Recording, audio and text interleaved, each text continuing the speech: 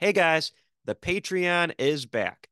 If you want and are able to, you can directly support this podcast by signing up for the Would You Die Patreon for only $3 a month. You'll get exclusive content and monthly live streams. And as this brand continues to grow, I'll add more tiers and perks along the ways. Also, while you're in the mood for supporting horror creators, check out Fangoria, one of the premier brands in horror. Fangoria has been delivering quality magazines since 1979, and believe it or not, the very first issue of Fangoria features the big guy, the king of the monsters, the topic of today's video. So you definitely, if you're not a fan of Fangoria, you should be.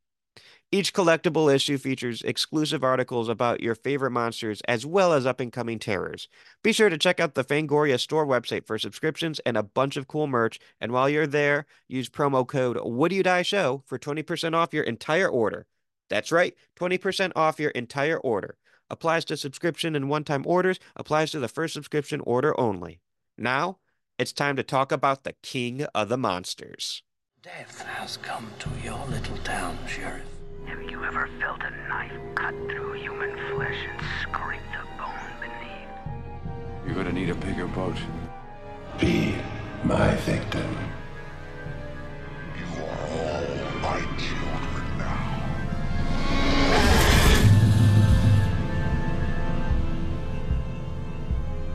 Hello, my name is Austin Torres, and welcome to the Would You Die podcast, the show where we talk about our favorite horror monsters and villains.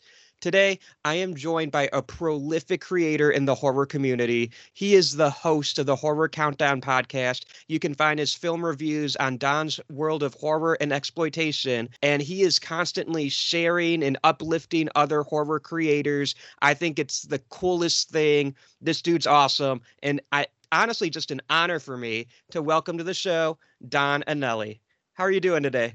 Screonk, everyone. How's it going? A little joke for later on tonight, but if you've read the episode title, you know what that's in reference to. But it's an honor to be on here, and I'm definitely glad that we got together to do this because I'm really excited about it. And from our past interactions, this is going to be a lot of fun. So I'm really looking forward to this. Oh, yeah. And in case you guys haven't read the title description, we're talking about the biggest monster ever, both literally and I'd say at the box office, like iconically, it's the big G. It's the king of the monsters. We are talking about Godzilla.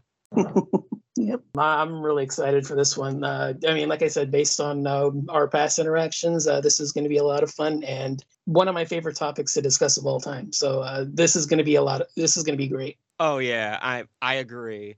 But before we start talking about the big G, what I'm really curious is, like, as I mentioned, you do so much in like the horror world and you're constantly sharing, and with people like you, it really feels like a horror community. What kind of set you off on this horror path? Because I think it's pretty obvious you're a fan. Yeah, what do you mean? You think I like this blood and guts crap? Oh, fuck off with that. So yeah, I guess my horror journey would be kind of unusual for a lot of people. I would assume that if you interviewed 100 people, at least 90 to 95 of them would say either my parents were fans or my older brother was a fan. And, I rated their movie collections, and, one thing led to another. And I'm watching Exorcist at 9 years old, or, something similar to that. Or, maybe you stumble down in the middle of the night to, get a drink of water, and you see Texas Chainsaw Massacre or Night of the Living Dead on TV, and you're transfixed or traumatized, or one of those two. And you became a fan ever since then. I didn't really follow that route. I kind of was, and I say this just because it's not necessarily a term that I'm really familiar with. It was almost like I was pushed against it by my family. I can't say I grew up in a religious family, but I grew up with a very heavily religious influence in my background. If you haven't guessed by my last name, my family is very heavily Roman Catholic. And that was always like a very big, I guess like a looming influence over me, which was to see a bunch of violence and blood and gore, and you see films being promoted based on massacres and people being ripped to pieces, and seeing images that'll make your blood freeze, or stuff like that. It was very, very, I wouldn't say forbidden, because that was never the case, but it was just very heavily made it clear that that wasn't the way that I was supposed to be like a righteous and generous person, and to, be like a good standing member of the community. And it was always something that I never really pushed back against, as at that age, it was, again, and this is kind of like the weird thing to mention, but I didn't really see much point in pushing back against my parents, because a lot of the stuff that I grew up with, they proved right. So, don't touch the stove, it's hot. And, your dumbass touches the stove, and, you burn your fingers, and they say, well, I told you. And, it's like, okay, yeah, you were right. Okay. So then, you listen to them about stuff like that. Don't look both ways before you cross the street. And, what happens when, your basketball or baseball runs across the street and you almost get run over? They say, look both ways before you cross the street. What did I tell you? And it was just kind of like an accumulation of stuff like that, where if, my parents said not to do something, I didn't rebel against it, because I assumed they were right. So my parents telling me, don't watch, stuff like that, it's bad for you, it kind of just made sense for me not to do it. So I kind of steered away from that. And it wasn't until I was in my teens where, and this is going to sound kind of weird, but in my teens, I really developed into being like an action movie fan. And I was like really heavily into, like the late 80s, shoot 'em ups kind of stuff. I mean, I knew Lundgren, Stallone, Van Damme, Schwarzenegger. I mean, even like the, lower tier guys like Seagal and Olivier Grenier, and, guys like that, that was kind of like my wheelhouse when I was growing up. And just as a weird coincidence, I believe me, I still keep track of this, because I still have I don't have it on me, but I remember seeing this a few years ago, where I had a calendar where I kept track of all the movies I watched. And within like the space of like maybe like a calendar month or two, Predator, RoboCop, Total Recall, Blade, Deep Rising, Pulp Fiction, and I think there's maybe like one or two others. And it was like, just bang, bang, bang, bang, bang, bang, bang, like all these like, hyper violent, ultra graphic, bloodshed filled kind of action films. And it was just this weird thing where it was kind of like, why am I not watching horror movies if that's what they're based on? Like, if my parents said, don't watch all that, graphic and violent stuff, then, why am I watching this and I'm totally fine? So it was just kind of like the curiosity thing. And it took me a while. I can't say I immediately became a fan, but I've always, and this is going to, date me more than anything, but it wasn't until Bride of Chucky came out. And that to me is like the first film that was kind of like, oh, okay, well, maybe there's something here. Maybe there's more to horror than I thought, because I wasn't really a fan of a lot of the stuff I had seen beforehand. And it was Bride of Chucky that was kind of the one that, launched me into being a horror fan. And, it was kind of like, touch and go. I was, action movies. I was into, horror, kind of like, it was like 1 and 2 kind of. And probably by the time I hit my early 20s, it was kind of more like, horror started getting further and further up, and I was watching more and more. And I would probably say it's probably been for like maybe like the last decade plus, where horror is like 98% of what I watch. I'll cleanse the palate with a, martial arts or kung fu movie or two, and, like a Godzilla movie or something like that. But at least like maybe 98% plus would be horror films and, other stuff like that. And it's been like that for, like I said, maybe about a decade now. Oh, that's interesting. I don't want to say I had a similar horror origin, but there is something similar in which we both had a very heavily Catholic upbringing. And I wonder if, I don't know if I got any Catholics listening to this right now, and you may agree or disagree, but I think there's a lot of horror in like the Bible. Yeah. And like and like anyone who's seen Passion of the Christ, like that's a very Yeah. horrific film. Oh yeah, no doubt. I mean, for me, because like I said, I was more of like the Roman Catholic version. Mhm. I think I don't know if that was kind of. I mean, I've never really studied the differences between the two, and it would actually be interesting to like compare like the different versions and offshoots and stuff like that. But yeah, at least in as much as what I remember, like it was very, very, very heavily like they used fear as not like an intimidation tactic, but like a teaching tool where don't do that, you'll end up in hell or you'll end up in purgatory or something like that, where it wasn't really like they put the fear of God in you, but it was more like, just don't do that and you'll be fine. Like that was really kind of like what it was like growing up, where like I said, you're not using it to like, scare the crap out of you, but it was more like if you don't do it, you're fine. So, just don't do it. Yeah. It's interesting. I wonder if that sort of upbringing inadvertently creates horror fans. Because because I went to Catholic school, and a lot of kids I went to Catholic school with who I'm still friends with, we all like horror movies. And I'm like, there's like some Catholic vibes in movies like The Exorcist and The Conjuring. So I wonder if there's like kind of like this kind of subversive. I don't know. I just think there's a line between growing up Catholic and into becoming a horror fan, which I think is interesting. Yeah. I mean, like I said, it's not like we were like lapsed Catholics in the truest sense, but it was still more like the teachings were still very much there. And the mindset was still very, very, very heavily and very strongly imposed throughout my childhood. So yeah, it For was sure. Yeah, it was never really a sense where it was like, okay, Sunday morning, let's head to church and that kind of stuff. But it was always, just be the proper person, be, the kind, generous person, and, do the right thing and you'll be fine. But yeah, like yeah, it was still very much like, something I still remember very prominently from my childhood. For sure.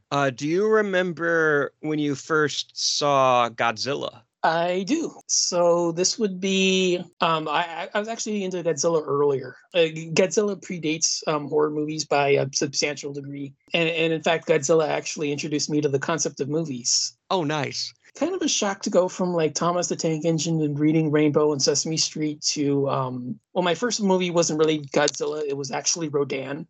Okay. But yeah, it's same thing where it was kind of like a just surreal experience, and I still remember vividly because it was a case where I had stumbled upon the movie Rodan through this project that we had done from school. We were given this assignment. It was I believe it was third or fourth grade. I always say third, but I maybe it's fourth. I don't remember. But we were given this assignment where we had 10 questions on the sheet. We were supposed to use that as an outline to interview our parents with. And we were supposed to ask them questions, and then we were supposed to provide answers ourselves as to how we would answer the question. Stuff like, what did you do on the weekends? What were your favorite snacks? What would your favorite subjects in school?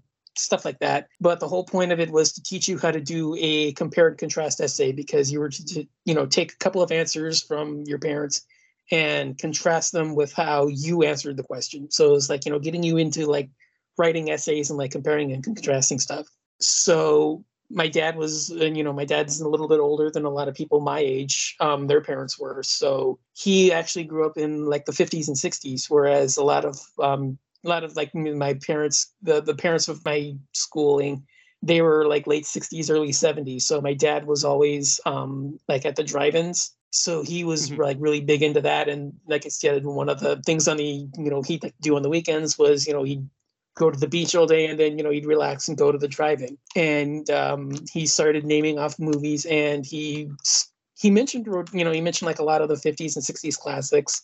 All the Harryhausen stuff, all the, 50s sci-fi giant bug movies. And you're yeah, exactly. I mean, you're seeing like, Seventh Voyage of Sinbad, Jack the Giant Killer, It Came from Beneath the Sea, 20 Million Miles from Earth. And then all of a sudden it's just like, you pops Rodan in there. And it's kind of one of those where it's like, okay, that one kind of sticks out just because it's so bizarre from all the other stuff. And he said, it was something like, I don't remember much about it. It was just something like a giant dinosaur or something. And to like a 6-year-old, it's kind of like one of those was like, key buzzwords. It's like, ooh, I want to see that. And so that led to, me tracking it down. And I remember because it was on cable TV one time and my grandmother had cable, we didn't. So I had asked her to tape the movie for me. And I remember getting the tape back when, after it was shown. And I remember sneaking down into like the middle of the room, like the living room in the middle of the night and putting the tape on and, not trying to like let anybody know what was going on. But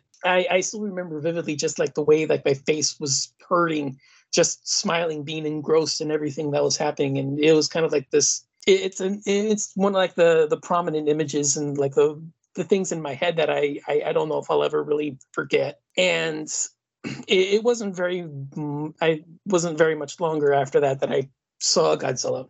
And I don't have a traditional one as like my first Godzilla movie.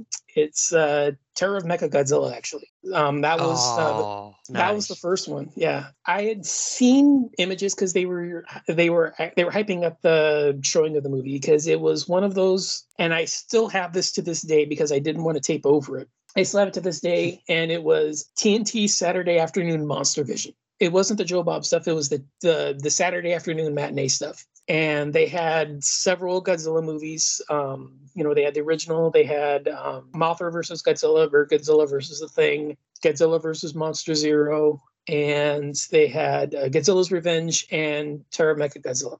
So I did get to see him through that, but it wasn't until Mechagodzilla came out, I think 2 or 3 weeks later, when I first actually remember seeing him. And if it, may give a little spoiler here, that's kind of one of the reasons why I brought him up on our show, that movie specifically. How I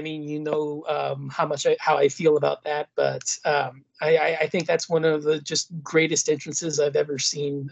Just the first time you see him on camera, and like I said, it was the first time I had seen him personally, and it was just like, oh my god, like this guy just looks awesome. And the movie's not really one of my favorites, but it just holds so much sentimental value to me just because of that. And seeing him in action for the first time, and it's a film where he's the good guy, so it was kind of like one where I was like always on his side, like rooting for him. And you build him up, and you have the battle with the two monsters in the film, and you see him like how he's struggling, and he wins the first fight when the Titanosaurus retreats. And then, the second fight, Titanosaurus and Mechagodzilla beat him. And then he has that triumphant return in the second act. And, it's a Godzilla movie, so I'm not going to say it's a spoiler to, announce that he won at the end. But it was one of those where I was like, I was like on his side, and I was like triumphing, and I was like rooting him on. And I still remember like being excited when, you see him, blows the Mechagodzilla remains up, and he wins the day and all that. And like I said, it's been one where I recognize the movie's not the greatest now, but just the nostalgia of seeing that and seeing that he was, this big imposing guy. He looked really cool. Like, I didn't know it was a guy in a suit, but, he had the great look. He had the great presence. He did the right thing, and he was the good guy. So it was one of those where just, I kind of like latched onto him. And that was one where I kind of like fell in love from there. And I think like the week after was the original. So it was kind of like a little shocked to see him like be the bad guy, but it was just one of those where I think it just clicked, and he's been a part of me ever since. That's awesome. I love how it's like, it's truly love at first sight. Yeah. I jokingly said this, and it's not too far off, but I have said that he's raised me as much as my parents have, just with the amount of time I've, watched his movies, and, like how long he's been around in my life. Cause I'm like 6 or 7 years old, maybe a little bit older, but like at that age, when you see something and, it just sticks out, and it's like that impressive, like that, it just stays with you. So like I said, he's kind of like been one where, like he's been involved, and he's kind of like, raised me as much as my parents have. So. That's awesome. So it wouldn't be too wrong to assume that you have a great appreciation and nostalgia for the Showa era of Godzilla. Yeah, I mean, this is, I would say, early 90s. So we're thinking like 93, 94, 95. The Heisei's around, but I'm not aware of it. At this stage, I'm just more aware of like what's on TV. So Right. yeah, and I managed to dig around, and I'd find King Kong versus Godzilla, or Ghidorah the three-headed Yeah. monster, Destroy All Monsters, and I like a couple of the other 70s stuff, but it wasn't where like the Heisei hadn't come out to America yet officially, and it wasn't until I discovered G-Fan. I think I actually still have a lot of the issues when I was subscribed to that. So like 94, 95 ish was when I first got wind of that. And that is what led me to realizing the Heisei era was around, and a lot of the other like incidental stuff, because I wasn't really aware of any other giant monster movies. The only ones that I was really aware of was, like I said, Rodan was one. I'd seen Mothra, and probably Frankenstein Conquers the World and War of the Gargantuas were like the only ones that I really knew of. And it wasn't until I looked them up, and you saw Mysterians, and King Kong escapes, Dogora, and Yeah. a lot of the other stuff, that it kind of started like filling in the blanks, and made me aware of like not just Godzilla, but Gamera, because I had no idea who he was. Other stuff like Yongari, Reptilicus, Gorgo. Yeah. That was probably like right when I like really started exploring that, and like that was kind of like the two punch of like the stuff that I was into, which was you get your giant monsters, and then you get your action movie stuff. So that was kind of like my childhood was mostly that, where one weekend I'd be renting Gappa the Triphibian monster, and then the next weekend I'd be on a Dolph Lundgren kick. But that was kind of like my childhood. I love that. I can relate because I also had a childhood dominated by Godzilla. Godzilla was one of my favorites growing up. I'm a little younger than you, but I remember when I was little, some people still get mad when this movie's mentioned, but I'm going to mention it anyways. The 98 American Godzilla with Matthew Broderick. I was Yeah. like 4 or 5 when that was coming out. So Yeah. I remember like the marketing push. I remember the Taco Bell commercial with the Chihuahua going like, "Yo quiero taco." No. I mean, he said that, but it's the one where he's like, "I think I'm going to need a bigger box." Yeah. And like all that shit. I mean, toys were everywhere. I had a little Halloween costume. But my true nostalgia really comes from, well, I had my mom got me a VHS of Godzilla versus Mechagodzilla. I watched that. Yeah, you had Terror of Mechagodzilla. I had Godzilla versus Mechagodzilla. And I don't remember if it's the first one I've seen, but I do remember it's the VHS one that I had, that in the 98 version. And I had a few others on DVD, but but the order in which I watched the Godzilla movies, I don't remember. Yeah, Common same here. sense says it would be Godzilla versus Mechagodzilla, but I don't know. That was in the early days of DVDs, so I'd go back and forth between, Yeah. that was back in the day when the machines had both VHS and DVD players, and those, I mean, that was cool. So it wasn't that hard to go back and forth, but I had a box set of Godzilla movies. I had the original. You might have had the same box set too at some point, because I think it was really popular. But it had the original Godzilla.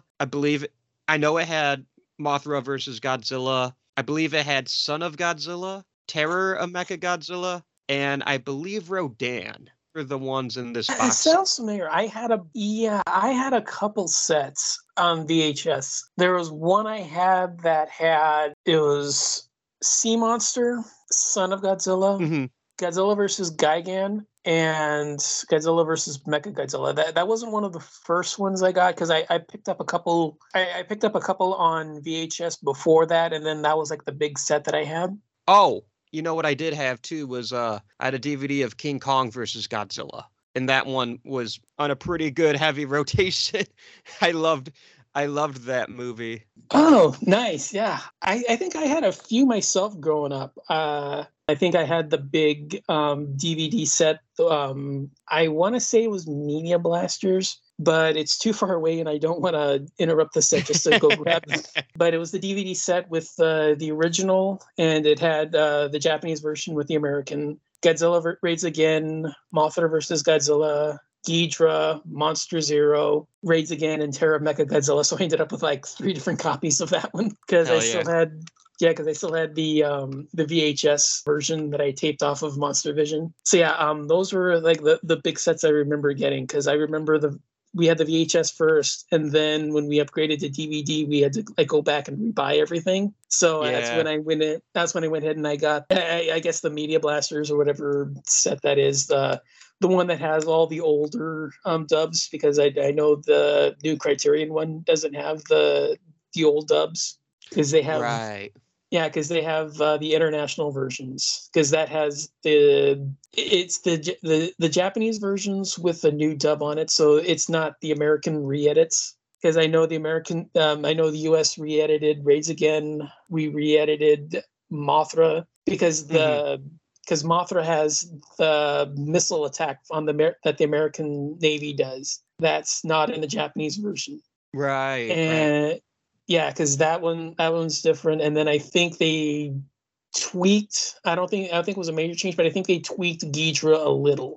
Ghidra was tweaked a little, and then I think the other one that had it was Monster Zero, because they switched the theme song out. Because if you watch the Japanese version, they have the bouncing, like, jaunty theme. Like, it's the one that they play at the end with the military when they're putting their plan into action and they're attacking the saucers. Mm-hmm. When their tanks are playing, and you got all like the sci-fi stuff going on. That theme is playing in that sequence. That's playing over the opening credits. But then when the American one came out, they replaced it with that creepy little sci-fi thing that they play when they arrive on Planet X. I gotcha. Yeah, and then I think in the 70s, Gigan got edited down because of the violence. Yeah, isn't that the first one where Godzilla bleeds? Yeah, I think I don't remember if he did in Hedorah. I don't remember if he did, because I remember the sequence where he goes to punch it and he pulls his hand out and his hand's smoking. Because that was during I think it's the fight in the city. I think that's the first or second time that they fight. I think he goes to punch him and his hand goes through it and he pulls it out and his hand starts smoking. So I don't know if that would count, but I think like definitive blood loss, I think it is Gigan. Because there's the one where during one of the flybys, when Gigan goes with the buzzsaw, he hits him in the shoulder and you see that huge spurt come out. Yeah. And then, he hammers him again with the claws and he draws the blood from the forehead. And he gives him a little bonk. Yeah, he gives him a couple bonks. And then I think Anguirus gets it too, where they actually did it so hard that it actually splattered over and hit the camera. So yeah, I remember that one being all cut out. And then Megalon was also another one that they edited out, because there was a lot of, well, I guess they should say that there was some adult magazines in the film pretty frequently. So yeah, that one was edited down. I believe both Mechagodzillas were slightly edited as well, because I know Terror of Mechagodzilla was another one that was very, very heavily edited, because there's one version which is on the DVD version that I didn't see on the Criterion one, where they added this bizarre intro where they kind of like do this recap of Godzilla's adventures, but they take all these various, like, it's kind of like a Godzilla's Revenge thing where they take like snippets from all these various films and they try to piece it together to show Godzilla's history. And like, he goes from like this destroyer and, like this being that's there to just like, wreak havoc and destroy everybody. And then he kind of like becomes the protector, and it kind of like goes back and forth. It kind of like explains his history. And then it crashes into the repeat of Mechagodzilla to like bring you back up, where it's the battle with the revealed Mechagodzilla and the finery, and then the final battle at the end. And then I can't remember if there's anything in Godzilla versus Mechagodzilla, but like I said, I know Terror Mechagodzilla was also very heavily edited. So I remember having all of those on the DVD sets, but then I don't know why they're not like included on the Criterion set, but I at least have the old school versions on DVD that still have, the old dubs. They still have the old cuts and the old edits. So yeah, that's always been good. Oh, I was just gonna say it'd be funny if they didn't really edit down Godzilla versus Mechagodzilla, but they edited down Godzilla versus Gigan. Because I think personally, Godzilla versus Mechagodzilla is way more violent than Godzilla versus Gigan. Like I said, it's been like 20 some odd years now, so I'm really going off of memory here. I think a couple of the edits were just the apes when they get shot, when they're humans and they get shot. I think those are edited. And then maybe a few scenes of like, the final battle when he's like, just spurting blood like a fountain off the side. That particular shot may have been edited, but I don't think it was completely cut. Because I do remember when I remember watching it for the first time, I do remember seeing him being bloody. Oh, I remember when Mechagodzilla's still in the Godzilla disguise and he tears poor Anguirus's tongue out. Yeah. Yeah, I remember that as well. Yeah. That was brutal. Still, I mean, I don't know why I'm saying that is brutal. I don't remember where in the order I saw that one, but I remember being just like, oh my God, wow. But it was always weird. The thing is that I can always remember thinking it's not Godzilla. It's not Godzilla. He's not going to do that because they never changed the roar. And they still keep the Mechagodzilla raw on him. And even at a young age, I still remember that distinctly because it was always, wait, Godzilla doesn't sound like that. And, you hear that, just like rhythmic clomping. And it was like, that's not Godzilla. So it was always like one of those where I remember, I do distinctly remember thinking that wasn't Godzilla, that was, I didn't know it was a robot, but I knew that wasn't the original Godzilla. And I thought that was, I mean, like the title is not going to give it away. Like, you dumbass, but it was always one where it's like, okay, I know that's not Godzilla. Is he going to come in and he's going to, fight the, imposter, which, I mean, he does, but it was always one of those where it's like, okay, that's not Godzilla. That, is it going to be one where, like he's going to have to, team up with this other version of himself? Because you remember like the prophecy where it's like, the two monsters and it's like, King Caesar is like a complete non-factor, but it's like, okay, the two monsters, is that going to be two versions of Godzilla? And he's going to have to like get this other version that just beat the crap out of his friend. Is he going to have him come in and like, try to team up and, face down Mechagodzilla? And like, how is this thing going to like impact on the storyline and all that? I do remember thinking that. Because I was always aware, like, there was always just, I remember distinctly that it was never really Godzilla. Because there was always, like, just too many weird things, like, like the roar, the clomping. It was never really, like, imprinted in my head, like, that's Godzilla doing that. Like, that's Godzilla doing that. It was always one of those where I was always kind of, like, aware that that's not him. Yeah. And then when the real one shows up, it was kind of like, oh, well, okay, yeah, thank God. And then they do the reveal, and it's like, okay, he was the robot all along. It's like, yeah, like I said earlier, like the title doesn't give it away, but I do distinctly remember that.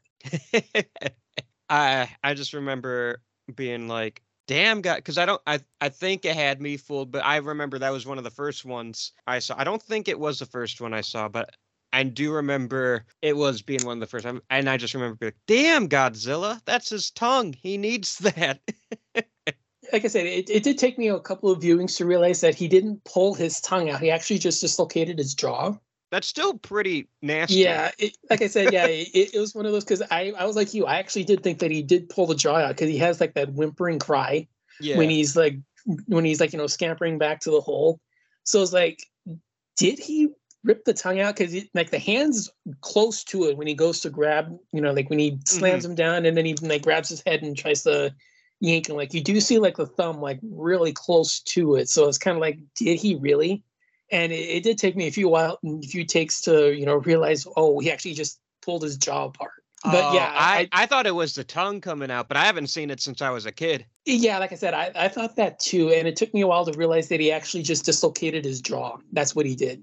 I mean, yeah, it's still pretty graphic, but yeah, no, I was with you. I did think that he did pull the tongue out. And it wasn't until I'd seen it maybe 2 or 3 other times after that that I realized he did. He actually just dislocated his jaw and like yanked it to the side. Yeah. I trying to think of some of the other Godzilla movies. Because I didn't have too many growing up, but I did have what I thought were bangers. And I still do. I still think they are bangers. But in like DVDs, kind of like one-off DVDs, I remember I had King Kong versus Godzilla, which Oh, nice. absolute Yeah. banger. I had Godzilla 2000, which I remember my mom took me to go see in theaters. And then I had Godzilla Tokyo SOS.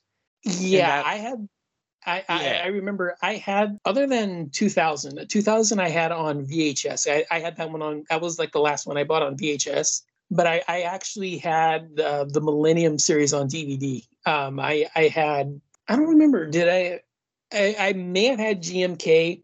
No, it was Mega Gurus that I didn't have. Mega Gurus was the only one I didn't own. But I had GMK, the 2 Mega Godzilla ones, and Final Wars on DVD. I do remember having those because I remember Final Wars had that 20-minute little behind the scenes stuff where they're like on the set and like they're showing like the battles with the Kumonga, and I think it's the, I don't remember if it's the Rodan attack on New York or if it's the sequence where he arrives and he's rampaging just before the fight with Kaiser Ghidorah. I don't remember which one, but I do remember seeing like some of the sequences where they're showing like the behind the scenes with the City of Destruction and they're like preparing for the battle and stuff like that. But yeah, I remember having GMK and then the two Mechagodzilla ones and then Final Wars on DVD. But Godzilla 2000 was the last one I do remember buying on VHS because I had that one. I had that one on I remember that one was like the last one I bought because it was like one of those where Suncoast was going out of business. The one that was near me was going out of business, so I like stocked up and bought like all of the stuff that they had there.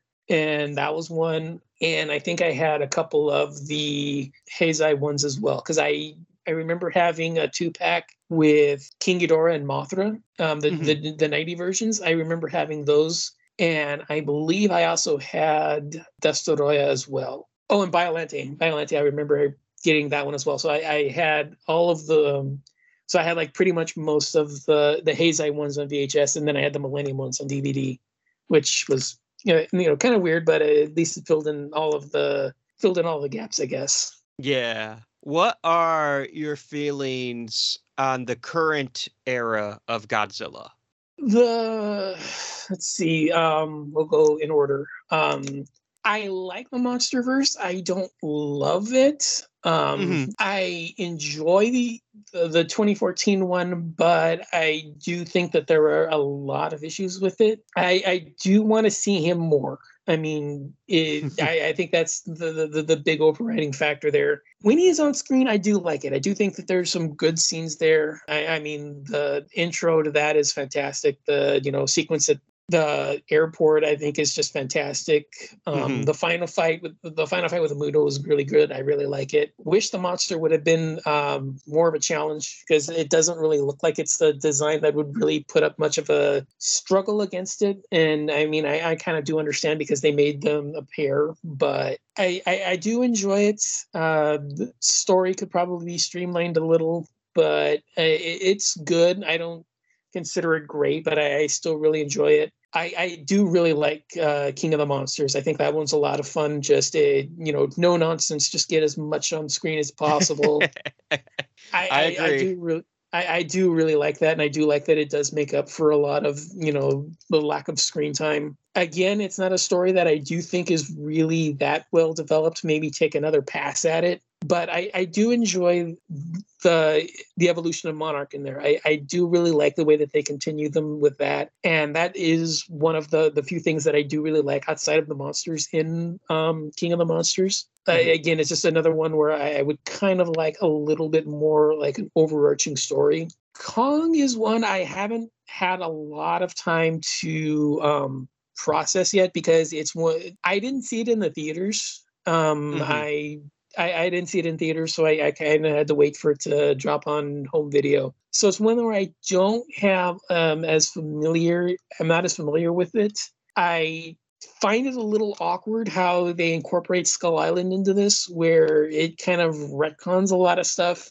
And it just feels a little weird where they're kind of explaining a bunch of stuff where, oh, Skull Island was just a, infant, like it's, not fully grown yet. And we have to, like let this 50-foot monster grow to like 300-foot size. But when they do clash, it's fun. I do like a lot of their battles.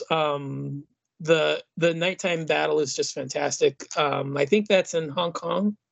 Oh yeah, with all like the neon lighting. The neon lighting. Yeah, I always forget where that one takes place. I think that's Hong Kong. It's Hong Kong. It is. Yeah, that battle's fantastic. I really like that, and it does show like they're evenly matched. Mechagodzilla is just, again, it's another one of those where he just feels really awkward and shoehorned into it. I don't think you needed him. I mean, I do understand because you don't want to have a definitive winner between the two, but I don't like the way he just becomes shoehorned in, where it's kind of, I mean, I always thought that, the proper way to do it was to have made, like tie it in with Pacific Rim and made him like a Jaeger.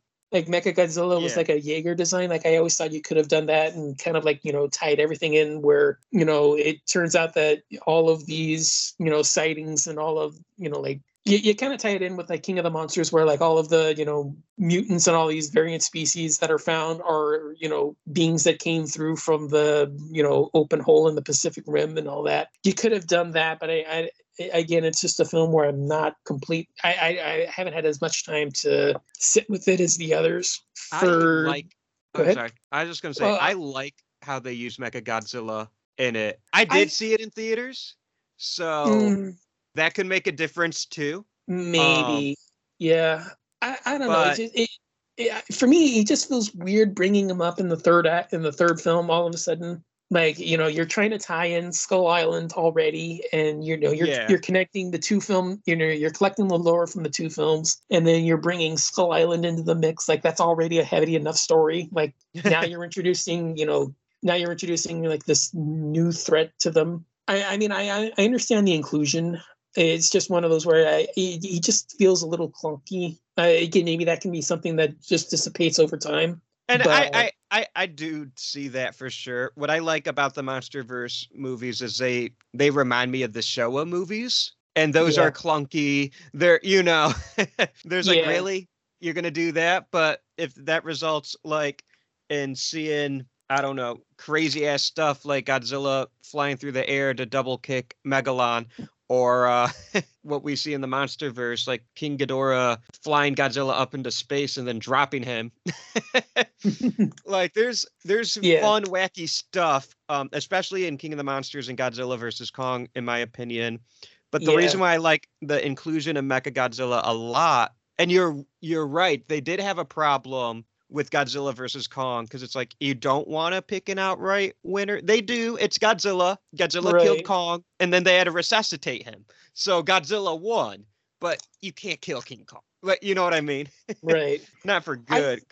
I think I would probably have liked it a little more if he definitively beat him, but not killed him. And then the whole resuscitation thing, that was always a really weird part of the film. I don't know if that would if getting rid of that would have made it a little better. But I do think that if the two fought and Godzilla came out the clear victory, but he didn't like deliver a KO punch, I don't know if that would have fixed it. Like I said, I don't know either. Yeah. But the reason why I do like the inclusion of Mechagodzilla is it gives a reason for Godzilla to become a heel again. And in the MonsterVerse, that Godzilla hasn't had that role yet. So when you put the two icons together, one of them has to be a heel. And I think Godzilla is the better choice for that. I think King Kong's always going to be like the easier one to sympathize and root for. And also, I like seeing Godzilla be bad. I do agree. I do like those. I do like the early Showa more. Mm-hmm. I do like the early ones where he's like the clear bad guy. I do like those a little bit better than him being the hero. Even films like Destroy All Monsters, where he's still himself, but it just so happens that what he's doing benefits mankind. I do like Yeah, I do like the earlier Showa ones, like the first 5 or 6 up until well, he doesn't really turn until Ghidorah, but I do like the first, 4.5, I guess. I do like those a little bit more. Monster Zero, he's on the way. He's still like, the influence of the aliens helps a lot. We're in the second act where they send him on the rampage, but it's still one where like as soon as he's out of their control, like the first thing he does is kick the rock at him. So it's kind of like, okay, well, I'm still here to pick the fight. So he's still not completely like the bad guy. And then like in Destroy All Monsters again, he's kind of like the bad guy, but he's still doing things that just they inadvertently help mankind. Yeah. So yeah, like I said, the earlier Showa ones are I do enjoy those a lot more. And I like I said, I am a huge fan of the Millennium ones. I know that those are really stupid and awkward, and they all have their own failings, but I do really enjoy those a lot because I do find those really fun.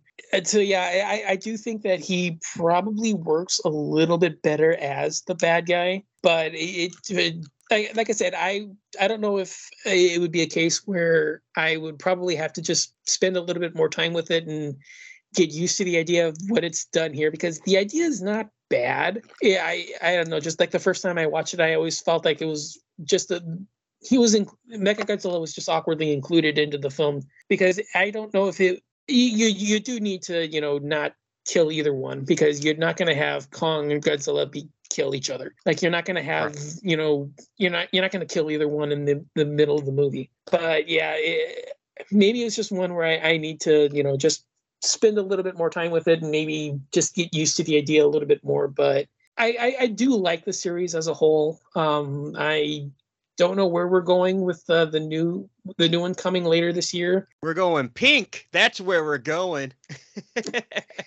Like I said, I don't know if the color choice is putting me off. I don't know if my lack of experience with the first the first Godzilla versus Kong is one that I need to rectify by the time that arrives. But I like I said, I really enjoy it. I actually enjoy it a little bit more than the last the anime series. I know I like it better than those. I think the second one again is the best of the three. I don't know their names. I've only seen them once. My friend had a Netflix account and I was mooching off of that, so I've only seen them the once. I'll let you figure out why I've only seen them the once. Well, I wouldn't be able to guess. I haven't seen any of the animes.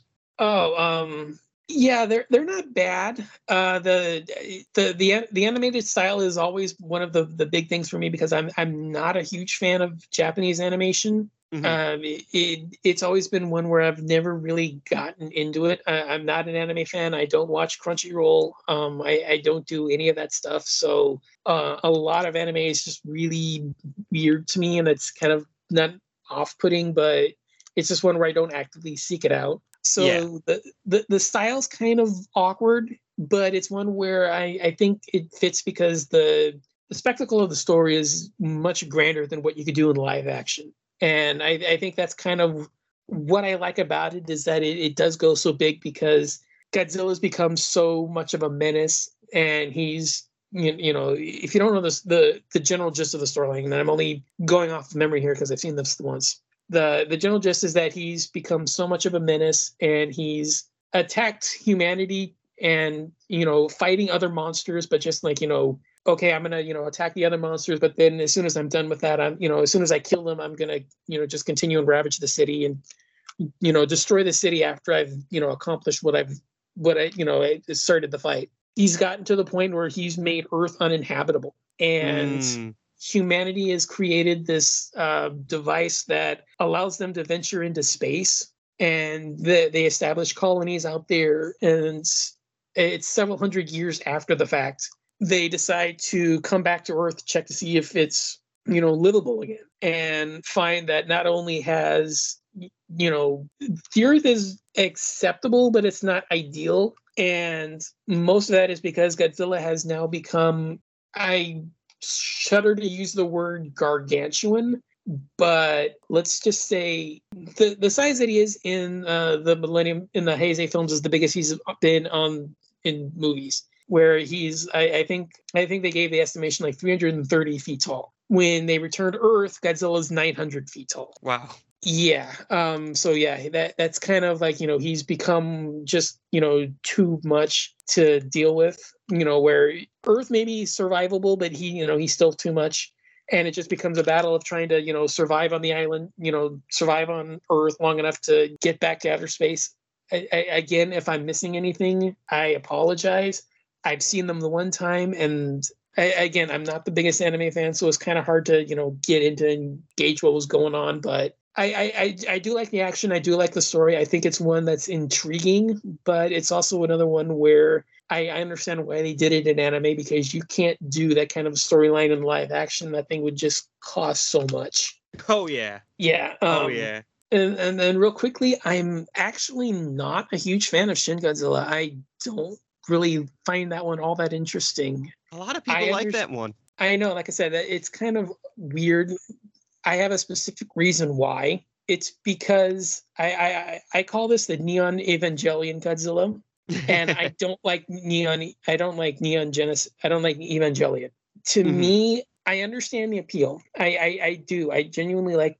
I do genuinely get the appeal of what's going on, but I've never liked the idea of Godzilla standing in one location, firing up to max power, and in one location destroying the city in one location. Like, I know that's a little that symbolizes his connection with the atomic bomb and all that, much clearer than anything that they've ever done.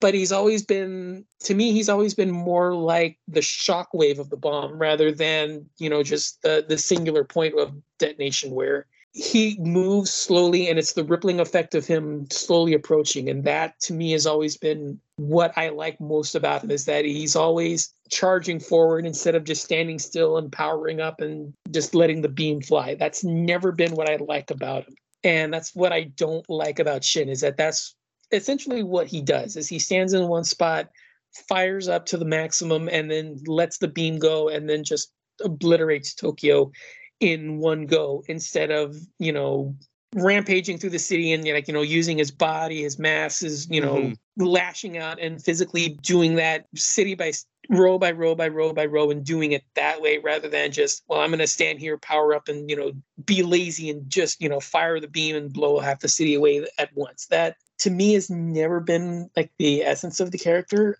I know that's actually, that evokes the atomic bomb much closer, because that's actually what it did. But it's just the actions have just never been what I appreciate Godzilla to be, and that's always the one reason why I've never really been a big fan of that one. That's fair. I do appreciate that it is a very different take on Godzilla, and then I also appreciate that we only have one Shin Godzilla. Yeah. So yeah, I like it as a one-off. Yeah. Yeah, that does give it a little bit of uniqueness, because it doesn't really feel like a reboot necessarily. It feels more like this weird timeline where it's just the one. So yeah, I do like that. And I mean, again, it's another one where again, it ties back into the original and kind of uses the original as a launching point.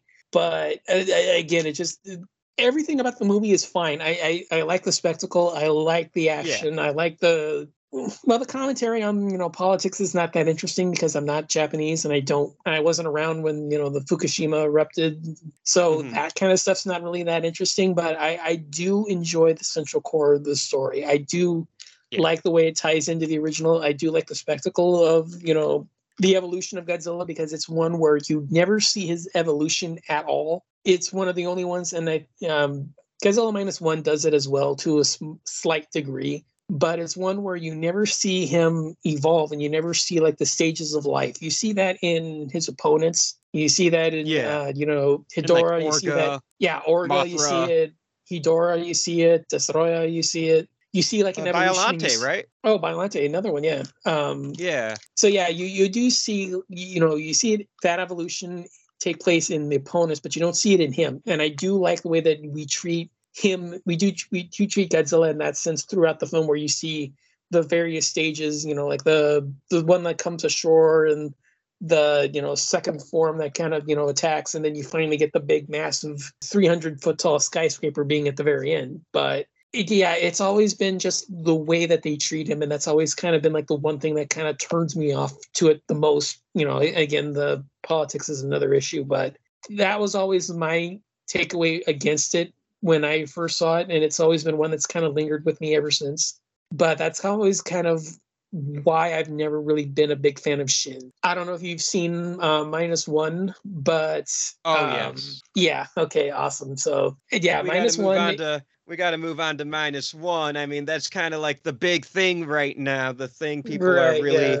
excited about, which when this episode drops, we're going to be in that halfway point between -1's release, and I think people are still, going to be excited about that. And then Yeah. the release of Yeah, the 'cause new I think Godzilla versus Kong. Yeah, because I think they're going to try to. I don't know if it's been officially announced yet, but I think they're probably going to try to do the black and white version to try to capitalize on Yeah, the I new heard Kong that. one. I am so intrigued by that. I mean, I can't wait to see what that first attack in the jungle is going to look like. I can't wait to see the first time he unleashes his breath in Tokyo. I think that is just going to look absolutely jaw-dropping. I don't know how you feel about it. I mean, for me, it may be my favorite. I would need, again, more time with it, but I absolutely love the hell out of that thing. I was just engrossed from beginning to end. Amazing characters, amazing special effects, just absolutely jaw-dropping action, and I absolutely love just the two main characters in here. I was just completely on board with everything. Like I said, it may be my favorite, but I just need more time with it. I also love the movie a lot. It's one of my favorites of the year. I can't say it is my favorite Godzilla movie. I think I'll always have a special place in my heart for Mothra versus Godzilla.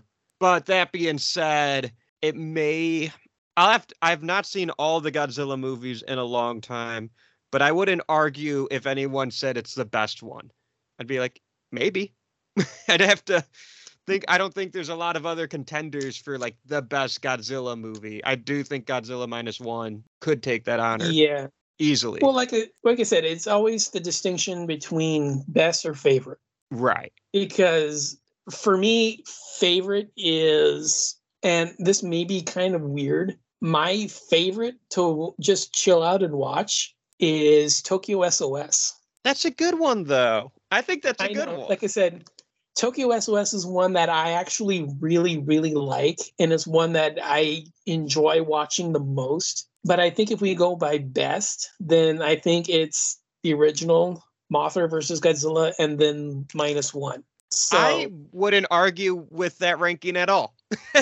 yeah, like I said, it's always one where you want to differentiate between best and favorite, because favorite is when I know Tokyo SOS is really good, but I know that there's a lot of issues with it. But it's one that I for some reason that one just clicks for me, and I really like it, and it always holds up whenever I rewatch it. But then it's like I said, it's got its issues, and it's not really like that good of a movie. But then you look at Mothra versus Godzilla, you look at the original, or if you want to watch the American version, that's fine. Because I've always said the American version is more entertaining, but the Japanese version is the better movie. I feel that. I think if you look at the Japanese version, Mothra versus Godzilla -1, I think those are like the best well made. Like if you were to like analyze everything critically and look at it like like an analytical lens, I think those are the ones that hold up. But then I have absolutely no issue with somebody saying like Megalon is like their favorite because it's one that they saw as a kid. It was like their introduction. It was one that they saw all the time, and they were like really on board with Godzilla the Protector and Godzilla the Hero, and like there's like a sentimental reason why it's one that it's always like a favorite, but deep down it's not that good. So I know that there's always like the distinction between the two is like which was the best and which one's your favorite. So I am a stan for Godzilla versus Megalon. I'm a Godzilla versus Megalon defender. If there are 10,000 Godzilla versus Megalon fans, I am one of them. If there are 10 Godzilla versus Megalon fans, I am one of them. If there's only one Godzilla versus Megalon fan, it is me. And if there are no Godzilla versus Megalon fans, then I am not on this earth. I will say it's better than its reputation. I do actually come to its defense as well. I don't say it's upper echelon, but I actually do enjoy parts of it. I actually do really like there are parts to it that I actually do really enjoy, and I do enjoy just the kitschy nature of it, just the sheer balls to the wall insanity. It does have its moments, and again, it's one where you have Gigan in there, so it automatically can't suck just because Gigan is awesome. I love Gigan. Gigan's so weird. Yeah. He was also my go-to in Godzilla Destroy All Monsters Melee. God, I haven't played that in here. I haven't played that in so long. Yeah. Such a fun game. That was wild. I remember playing that. I don't remember who had it. It was one of my friends who had it because I didn't really grow up with video games that much. But I had a friend of mine who had that, and I remember I actually tolerated him just because I was able to go over to his house and play that. You know what? I remember playing Sometimes it be that way. Yeah, and when we kind of like grew apart, it was kind of like, well, I miss playing the game, but yeah, you say that. I remember playing that game a lot. I don't remember if I ever really played it with Gigan. My go-to was always Anguirus. I always played with him because I was always like an Anguirus defender because God, that poor guy has just had it so bad. I mean, he's the first one that's killed. You look at what happens in, we talked about him getting his jaw ripped out. And, in Gigan, he gets his head split open. And then you always forget, and this is the one that I always it's the one thing in Destroy All Monsters that I always really liked is that he's the one that Ghidorah flies off with him chomping on his neck. He drops him from midair, so he falls 500 or 600 feet, crashes to the ground, and then gets up. And it's only when Ghidorah lands on him and he stomps on him that knocks him out. And I was always one of those where it's like I love his spirit. I've always enjoyed the way Anguirus approaches it because he's the one that actually charges it. He's the one that actually charges the Ghidorah when he lands. It's like he doesn't even wait for him to be on the ground. He charges at him and, he gets the first, volley of the gravity beams. But that was always the way that he was treated in Destroy All Monsters made me a fan of Anguirus. And that was always my guy. And he was always the one that I played on Destroy All Monsters Melee. I always used Anguirus just because I always wanted to right the wrongs of his treatment in the movies. He was always my guy. That was always my favorite. I would always pick Gigan for a much simpler reason, because that dude was weird as fuck. And he was so fun to play, because he'd spin around and, use this buzzsaw, and he had a really cool laser eye, and then his hands are basically scythes. He doesn't make sense, and neither did my playing style, so it just worked. But I really liked playing with Godzilla because, obviously. Of course, yeah, I did too. Exactly. And then I always thought King Ghidorah was fun. I never played as him. I don't remember ever, because I distinctly remember I always chose the good guys. I never chose the bad guys to play as. I think the only one I ever played at as a bad guy was Mechagodzilla, because I always wanted to be the defender and actually use him as the protector of mankind. I do remember playing him once, but I don't remember ever playing as the bad guys because I was always I want to be the protector and defender version. I always wanted to do that storyline more than playing the one that destroys everything. But yeah, I do remember playing Mechagodzilla once, and I think that was the only time I ever really played as the bad guy. I never played as the bad monsters really. But that game was so much fun. I got two more questions for you, one of which I think you already know what's coming. But before I ask the titular question of the show, I'm just curious.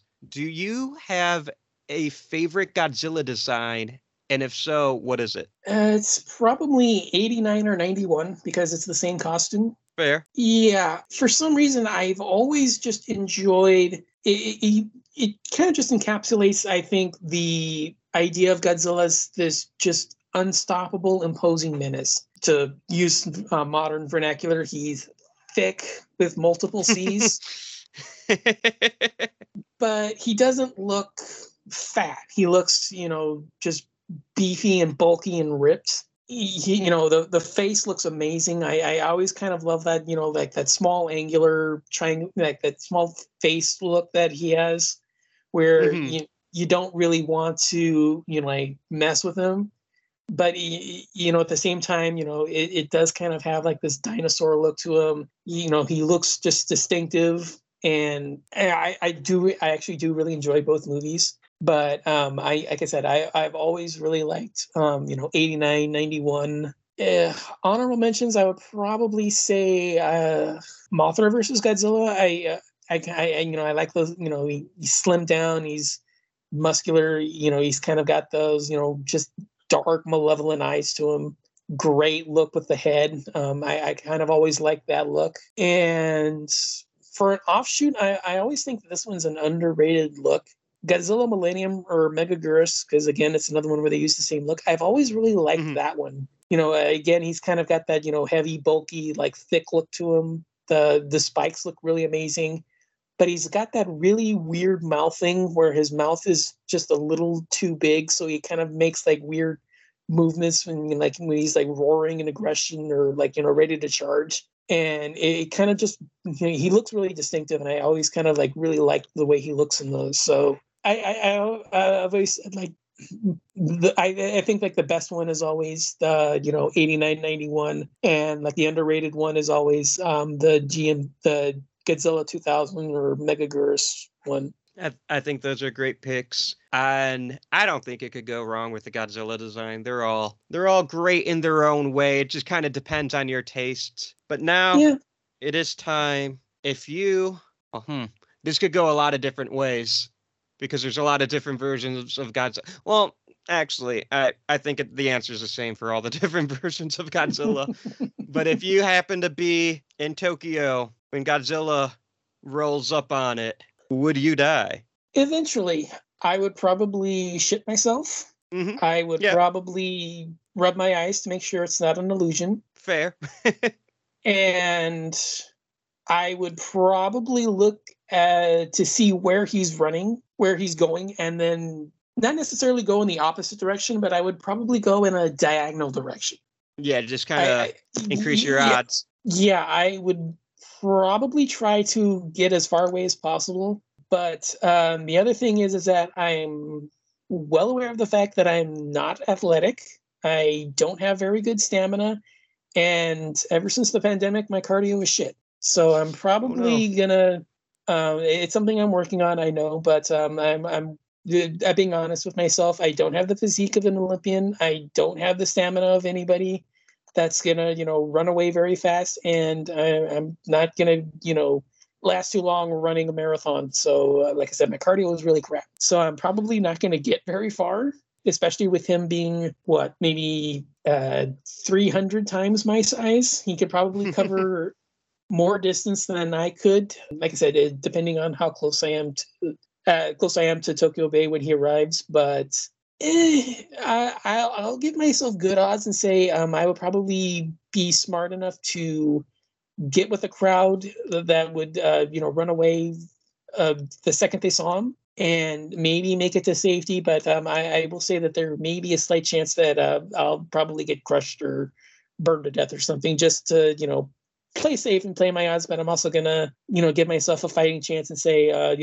if I'm far enough away, I'll probably make it to safety. But I will be honest and give myself a few slight chances that I won't make it. The thing with Godzilla, and whenever Godzilla is a topic on this show, what makes Godzilla hard to answer this question is he's not like Mikey My My or the Xenomorph or Freddy Krueger, where it's like it's 1v1, they're coming after you. Yeah, you're probably going to get it. Godzilla don't care about us. So he's not actively trying to Godzilla -1. That one was a motherfucker. But for the most part, Godzilla's not actively trying to kill. He's just doing his thing.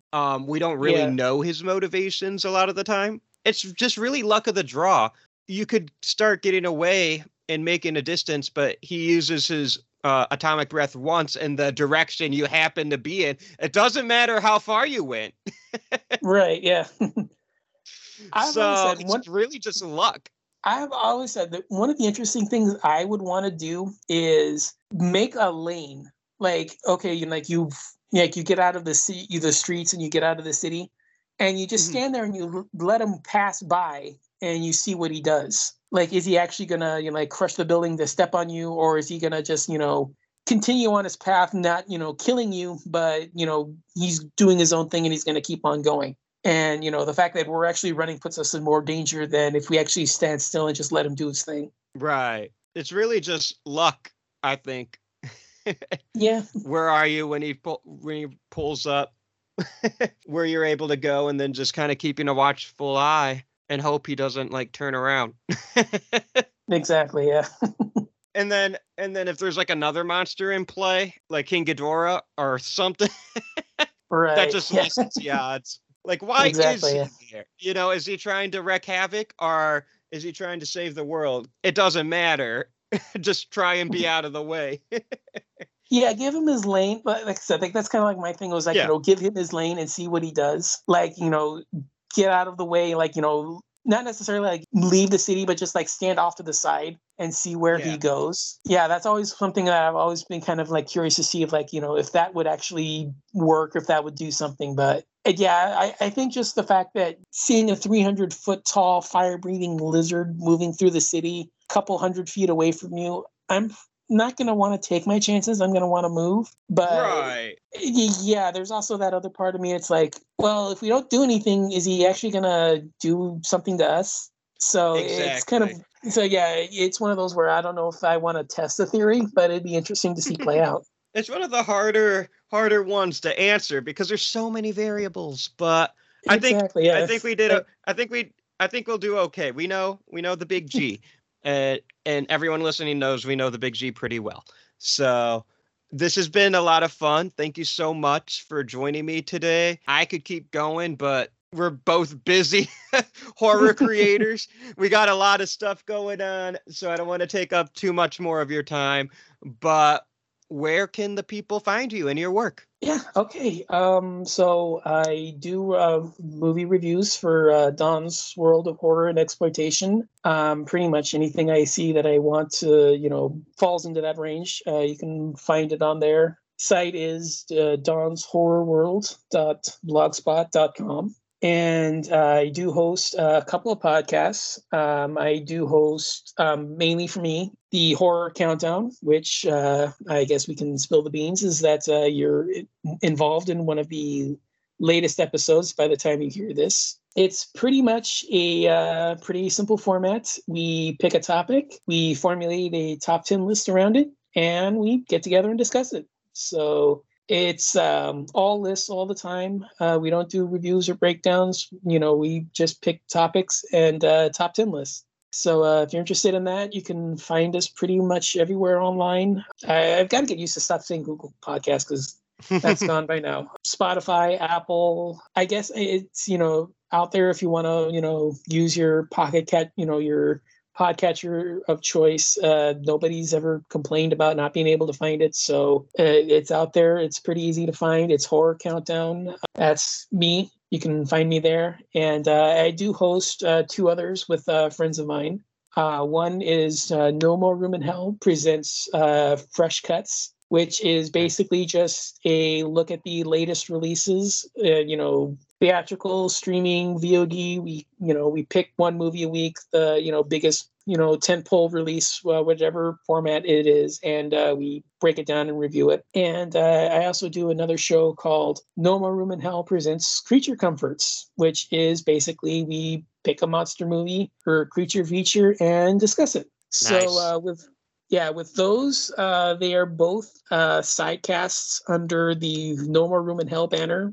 So they don't have specific feeds. But if you follow No More Room in Hell, or if you follow darkdiscussions.com, they'll be right there and available. And especially in those cases, since they appear more often than No More Room in Hell, you'll find more of them. But they don't have their own separate feed, so you will have to follow No More Room in Hell. But they do show up. They do show up in that feed. So yes, it's pretty much everywhere you can find me. I'm Facebook, Twitter, Instagram. It should be pretty easy. I'm out there. I go by my name. pretty much everywhere. And if I don't, everything is linked back down to my name. So I'm pretty easy to find. Awesome. Everyone go follow Don. He's great. Obviously, you guys just heard huge conversation about God. Well, there's only one way to have a conversation about Godzilla, and it's got to be huge, right? Exactly. Thank you so much for joining me. And yeah, guys, don't forget, I'm going to be on Don's show. I think, yeah, we should be releasing the same week. So that's a fun conversation. We already recorded that one. Right. I will keep the topic under wraps, but like I said, as based as the conversation that we had there, I knew that this was going to be a lot of fun. So if you enjoyed this, you will know what kind of shenanigans to expect on the other one. So hope to Exactly. see you there. All righty. Thank you so much. Thank you again. Thank you for listening to today's episode. Thanks again to Don for joining me today and geeking out about Godzilla with me. Godzilla is one of my favorite things to talk about, so I had a blast with this one. Those of you in the East Lansing area, check out my short film Ice Scream at the Lake Michigan Film Festival. It is playing this Saturday, March 2nd, 2024 at 8:45 p.m. during the Dark Short Films block over at Studio C in East Lansing.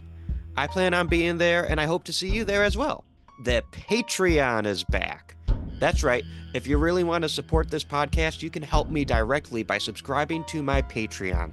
I retooled it so it's only $3 a month, and you get exclusive content as well as live streams for patrons only. If you like this show, please let me know. Leave a review and rate on Spotify, Apple, YouTube, or wherever you listen to this show. Also, feel free to interact with me on social media, Twitter, Facebook, Instagram, TikTok, wherever you're most comfortable. It may not seem like a lot, but trust me, every single like, share, comment, follow, all of that stuff really helps this podcast grow and helps keep me going. And feel free to let me know how I'm doing. What do you guys like about the show? What are some areas I can improve? Guests you'd like me to have on? Monsters or topics you want me to talk about? Just let me know what you guys think. A reminder, I just became an affiliate for Fangoria, one of the premier brands in horror. I definitely recommend checking out their magazine and even subscribing. And if you decide to do that, don't forget to use the promo code WoodYouDieShow for 20% off your entire order. You can find the show's social media on Twitter, Facebook, and Instagram at WoodYouDieShow. Also now you can follow me on TikTok at WoodYouDie Would You Die is a partner with the Three Wise Men Media, a Metro Detroit-based group of awesome guys Kyle, Tyler, and Dylan, where they bring you professional wrestling, indie comic books, and so much more. The music you hear in the beginning and end of each episode is composed by my friend Josie Palmer. Next week, we're diving into a Stephen King classic that has not been discussed yet on this show. Until next time, I'm Austin Torres. Try not to die.